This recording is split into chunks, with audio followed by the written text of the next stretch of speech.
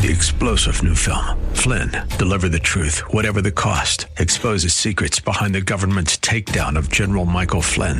Flynn knew what the intel world had been up to. He ordered the first audit of the use of contractors. This set off alarm bells. He told the truth. He was the most dangerous person for Donald Trump to hire. They had to get rid of Flynn. Flynn, deliver the truth, whatever the cost. Available now. Watch it today. Go to salemnow.com. salemnow.com. Welcome to Caregiver SOS On Air, presented by the WellMed Charitable Foundation, with nationally known gerontologist Carol Zernial and veteran broadcaster and attorney Ron Aaron. This program provides health, wellness, and other information for caregivers who are vital to the health and well-being of so many people across our country. Now, here are your hosts, Ron Aaron and Carol Zernial. Well, thank you so much for joining us on Caregiver SOS On Air. I'm Ron Aaron, along with our co-host, Carol Zernial. Carol's executive director of the WellMed Charitable Foundation, serves as past chair of the board of directors for the National Council on Aging. She's a member of the RAISE Family Caregiving Advisory Council under the Federal Department of Health and Human Services. Carol has a master's degree in social gerontology with over 25 years' experience in the field of aging and caregiving, and she's one of Next Avenue's top 50 influencers on aging. So, Carol, I mentioned you're part of the RAISE committee. You all just sent a report to Congress. We did. We are so excited. So for all of the caregivers or anyone out there that's interested in caregiving, the RAISE Advisory Council did send 26 recommendations to the Congress. You can find a 2-page executive summary if you don't want to read the full report. It's with the Administration for Community Living. So you go to acl.gov/RAISE, RAISE, just like it sounds, acl.gov/RAISE, and you can find our report to the Congress. And those are the recommendations. Next steps are a strategic plan to actually implement those recommendations.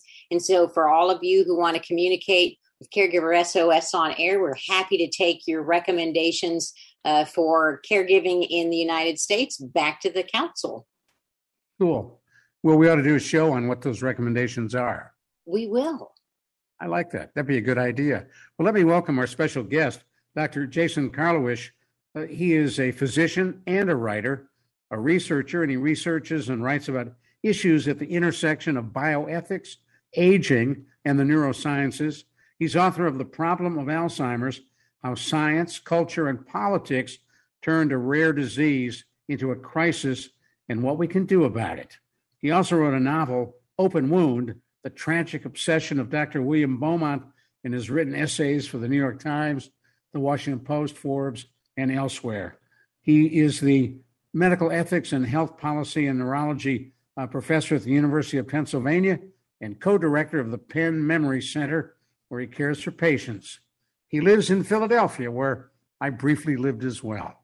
And Dr. Karlawish, thanks for joining us. Thank you so much for having me. It's a real pleasure to be here this afternoon. Tell us a bit about what you wrote about Alzheimer's and how it was turned from a disease into much more. Yeah. Well, once upon a time, but not that long ago, Alzheimer's disease was a rare disease.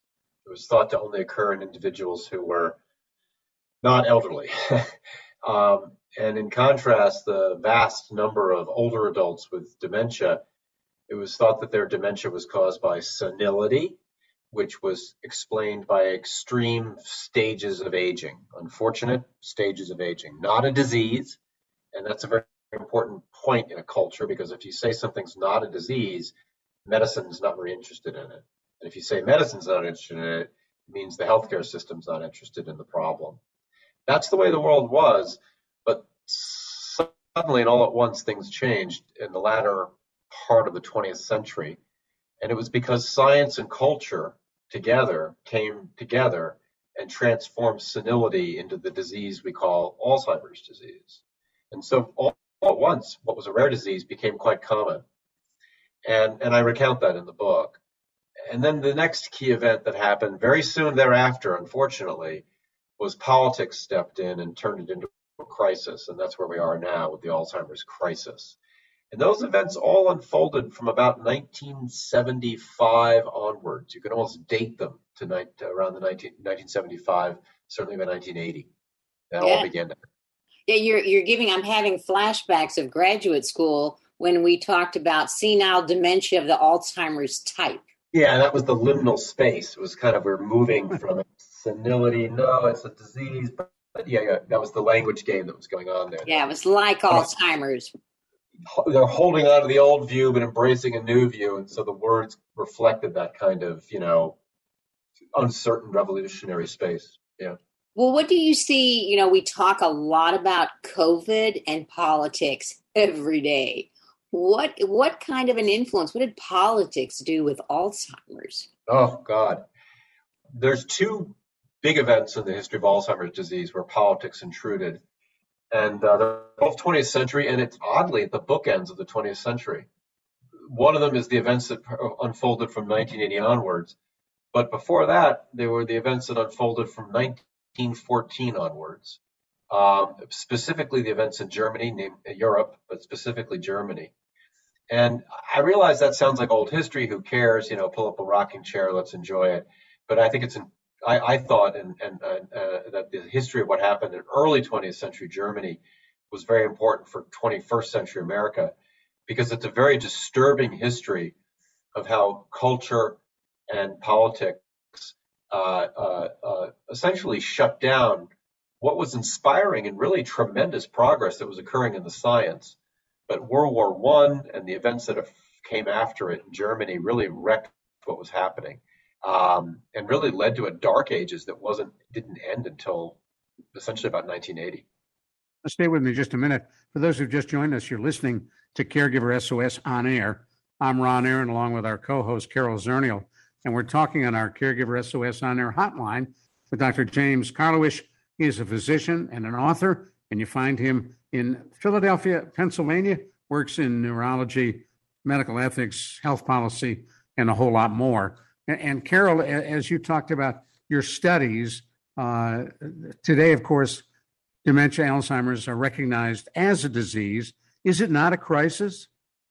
Well, everybody's telling us it's a crisis. So, I would ask that question, to you about, is this huge number of people with Alzheimer's, this baby boom generation that's getting older, and Alzheimer's growing exponentially. Is that the future? Is that written in stone? Is it too late? Is that really going to happen?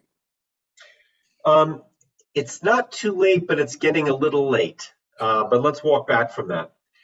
The Alzheimer's crisis is a crisis, not simply because there are lots of people with dementia, disabling cognitive impairments caused by Alzheimer's disease and other brain diseases, other adult cognitive diseases. The Alzheimer's crisis is a crisis because we do not have a healthcare system that is set up to diagnose and care for those many millions of people and their caregivers. So the numbers are the entry point into a conversation about the crisis. But the story of the crisis is a story of the failure to develop a healthcare workforce, the failure to develop a healthcare system that can meet the needs of not just the patients, but in particular, the family members, the people who are in the role of caregiver. And that is the stuff of the crisis. And in the end, the crisis is told often in economic terms, triple-digit billion-dollar figure per year. Much of that triple-digit cost of Alzheimer's to society is the cost of caregiving. It's the cost of the wages of caregivers giving care to another individual, and therefore either not earning money themselves or paying someone else to do that care, and so therefore losing money that could have been used for other things. That's the crisis of Alzheimer's in America, and that is a political problem as much as it is, if not more, than it is a medical problem. Well, and that's a great point, because if I, as a woman, quit my job and become a caregiver full-time, I'm going to leave over $300,000 on the table in lost wages, Social Security benefits, in my lifetime, just absolutely walk away from it. And Right. so many times we as caregivers don't think about that. It's our mom, it's our husband, it's our We family. shouldn't have to think about that. I mean, what I'm trying to say is this economic burden should not be for the American family to solve on its own. This economic burden is for the American families together as a society to solve. And you framed it just right. A dutiful daughter, and it oftentimes is a daughter or daughter-in-law, sometimes a spouse, rarely a son. A dutiful daughter steps in and loses wages to provide care. And you're right, she's losing income. She's also losing future income, namely Social Security. She's also not paying into the tax base. You know, the politicians come back and say, oh, we can't have a long-term care social insurance program because that'll just break the bank. And the answer is, it is going to require raising taxes, but we're already paying. That daughter is not paying into the system. She's not paying into taxes that we could use for other things. So we're already losing. We're just losing in a quiet way, one family at a time. And that's the tragedy. Right. And what you're talking about is actually generational. So I've lost my wages, and that's going to impact my children and what I have to transfer from one generation to the other. And That's so it's exactly not the just problem. me. It's not just me. That's exactly the problem. This ramifies into a family because, you know, what do you think? Think about what the big expenses that an American family faces that sort of occur, you know, in periods of time. In addition to caregiving, the other one is education. You want to get a college education in America, it's going to cost money. Well, if that money has instead been spent on caregiving, something loses, something has to pay. And, you know, I framing this as a generational problem like that, I find to be just odious, you know, and I hold both parties responsible for putting us in a situation where we're thinking about, you know, are we paying for care versus paying for education? That's just not a responsible way to set up a country. Well, it reminds me in the way that we're talking about, I've heard discussions about, you know, the environment and recycling. Somehow it's become, it's my fault I don't recycle if the world is not a better place, as opposed to a societal issue that we haven't faced with the environment. It's my fault if I didn't plan ahead and put money away to take care of a family member, as opposed to a non-system that exists to help support me. Exactly. And that's the frustration I think that I feel. We're going to talk more about this in just a minute. Pardon me for interrupting. You're listening to Caregiver SOS On Air. I'm Ron Aaron, along with our co-host, Carol Zernial, and we'll be back in a moment with our special guest, Dr. Jason Karlawish, talking about some pretty difficult, complex issues that face all of us. You're listening to Caregiver SOS On Air. The WellMed Charitable Foundation would like to remind you it is important to stay connected while social distancing. Caregiver stress may be higher now, and specialists are available to talk with. There's no question that we are living in not normal times, but whether the new normal will be the old normal is yet to be seen.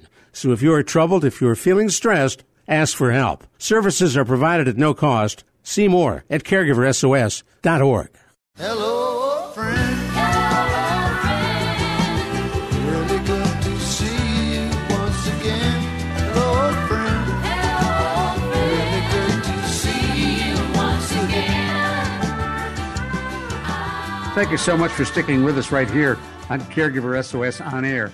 I'm Ron Aaron, along with our co-host, Carol Zernial, and we're talking on our Caregiver SOS On Air hotline with Dr. Jason Karlawish. He's a physician and an author. You find him in Philadelphia at the University of Pennsylvania. And we're talking about the impact of caregiving, the cost to society, and it's really a cost to each and every one of us. So, Doctor, dealing with Congress on this issue, it's like pounding your head against the wall. How do you break through? Well, maybe the pandemic woke us to caregiving, because suddenly all of us felt what it was like to be a caregiver, because suddenly all of us lost a lot of our services and supports that let us live our lives. And those who were caregivers were handed even more challenges and burdens of trying to provide care when there was no system in place. Couldn't go into the long-term care facility and or the care couldn't come to your home to help you care for your relative. Maybe, and that affected both sides of the aisle, maybe that will yield a generation of politicians who are willing to talk about this, who are willing to make this a public issue, who are willing to make it a policy-making issue. I think that the one event, though, that frustrates addressing this problem can be dated back to the early 90s, because by the early 1990s, the Republican Party had essentially embraced a no taxation policy. You do not raise taxes, etc. And if you have that as a point of policy, there's no way taxes are going to be raised. You can't really make some of the changes that you need to make, because if we're going to have a long-term care services and supports system, we need long-term care social insurance. And to do that, you're going to need a payroll tax, because it's a vast risk that affects everyone, and vast risks that affect everyone, if you're going to insure them, that's costly, but that's also something that makes sense that everyone pays into it a little bit, so then we can all benefit from it. So most countries that have a long-term care services and support system supported by a social insurance program like Germany, they have a payroll tax, and they're very careful about making sure the system pays for itself through that tax. So it can be done, but I just don't see a conversation going on in Washington that's very sensible, where you've got one side of the aisle saying absolutely no revenue raising will occur in this party. That's not a sensible way to go about policy making. Well, and maybe in this country, we have a language problem in terms of calling it a tax. You mentioned the word social insurance, and a lot of times we talk about Social Security. It's an entitlement, as if somehow somebody's just giving me this and I didn't pay into it all of those years. So really, it's a premium, right? Yeah. I'm really not paying a tax. I'm paying my social insurance premium that's going to pay for that insurance. Well, let's run with that. No, that's a great idea, Carol, because let's run with that. I mean, the point you're getting at would be, look, Americans, you're not going to afford a long-term care insurance policy going to some underwriter to give you one. A, they're extremely expensive, and B, most of the underwriters aren't doing them anyway, right? So instead, we're going to make available for all Americans the ability to pay into a long-term care social insurance program by means of a payroll tax. I mean, that's a reframing of it, I think, that could begin to get people to see this sort of, aha, that makes sense. That makes sense. And I mean, Obamacare is an example of, you can move policy along when people realize this is a large, vast shared risk that we're all going to have to address. Having said that, though, remember, Obamacare passed essentially without a single Republican vote. Now, you may agree or disagree with Obamacare, the Affordable Care Act, but you have to, no matter what your position on it is, it did not pass with any bipartisan support. And I just think that that's a risky way to go about policymaking when you're relying on one and only one party to be able to move something along. That's not a recipe for arriving at something everyone's going to do. But it has, at long last, become popular. Yeah, the Affordable Care Act, because people have seen how it helps them. Yep, exactly. And essentially, the repeal and replace, whatever the whole rhetoric was, has been dropped. The Republican Party has moved on. So you mentioned that this is all put in financial terms. So maybe there's some other things that we talk about besides, I know money speaks with the loudest voice in this country, but, in your book, do you talk about the other impacts that, framing Alzheimer's as a financial issue, has on our lives? What else? You're a physician. What else do you see when you see families struggling with Alzheimer's? Stigma. What family members and patients struggle with is public stigma.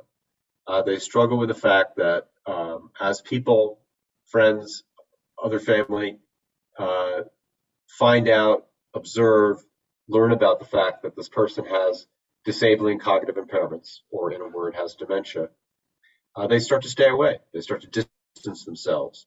They're not as present, not just from the patient, the person with living with dementia, but from the family member. And in the book, I recount how Ronald Reagan's friend and former ambassador, Walter Annenberg, ambassador to the United Kingdom, was quoted in the New York Times as saying that he prefers to stay away from Ronald Reagan and remember him as the hearty, hale fellow he was, not the way he is now. Well, that's public stigma. I'm going to avoid my friend Ronald Reagan, and presumably as well that meant avoiding Nancy Reagan. And that's what families and patients struggle with. All of a sudden, friends disappear. And so they deal with this sort of loneliness, this isolation. My mother used to talk about that. My dad had dementia, and all of their friends dropped away. Yeah. She rarely got a call from someone who she'd known for years. She belonged to a temple in Cleveland, and all of her Jewish friends disappeared. Even the rabbi didn't call. So it was for her a huge awakening. And for those of you who are listening to us, here's an awakening. I want to tell you what you're listening to. It's Caregiver SOS On Air. I'm Ron Aaron, along with Carol Zernial, our co-host, and we're talking with Dr. Jason Karlawish, who is a physician, a medical ethicist at the University of Pennsylvania. And we're talking about what are really, bottom line, medical ethical issues. Are we, as a citizen of this country, are we not entitled to quality health care? Of course we are, but we didn't design a system for care for older adults, particularly older adults disabled by chronic disease, particularly older adults disabled by disabling cognitive impairments or dementia. The Medicare statute, written in 1965, expressly states in the statute that the funds cannot be used for, quote, custodial care, which was the term of the time, as if these persons were buildings that needed to be swept and mopped. But it only just captures how simple we were in our understanding of what caregiving was. Look, I can understand why that happened. In the book I recount, the word caregiver didn't get used in common language until about 1980. Before 1980, the word caregiver rarely appears in the English language diction. There were always caregivers. I mean, the book of Ruth in the Bible, the Old Testament book of Ruth, is the story of Ruth caring for her mother-in-law, Naomi. That's what the book of Ruth is about. But nowhere is Ruth called Naomi's caregiver. She's just a good daughter-in-law taking care of her widowed mother-in-law. The events that occurred in 1980, where we sort of recognized caregiving as a distinct role, were really key events to begin to sort of address their problems and challenges. Unfortunately, our healthcare system was designed and never caught up to this new recognition of this very distinct role taken on by wives, daughters, sons, etc., husbands, namely the role of being a caregiver for someone else. And until we design a system to address their needs, we're failing them. We're falling short. Well, some of the issues around caregiving are tied to the I'll say the ageism, the lack of interest and the invisibility of old people and issues around old age, and sort of the lack of respect that we have for that. Is there, or do you think there's something within the disabilities community where they have been able to use their voices to say nothing about me without me, and to want to mainstream, for lack of a better word, but to have the same sort of a life that someone without a disability might have, the same opportunities? Is there something that we can learn from them about the dignity and the integration of caregivers, people with dementia, into our regular lives, as opposed to somebody you warehouse, you put in custodial care? Yeah, no, there absolutely is. There absolutely is. I think that the disability advocacy world has an empowering way of thinking about disability and living with disability that we should learn from the world of persons living with dementia. I think there's two important distinctions. I think persons living with dementia, people who have disabling cognitive impairments, that's what dementia is, they need other people. We call them caregivers. Maybe only a little bit in the beginning in terms of the amount of help they need and when they need it. But even in the beginning, if you're saying someone has dementia, they need another mind to help their partly damaged mind. And the other reality is, if it is a dementia caused by a neurodegenerative disease, over time, there may be more needs and changing needs and greater interdependence. And so I think we have to be careful with fully adopting some of the disability rhetoric that posits independence as the sole goal, because really it's about interdependence with another person. And I don't think robots and things can totally replace another person.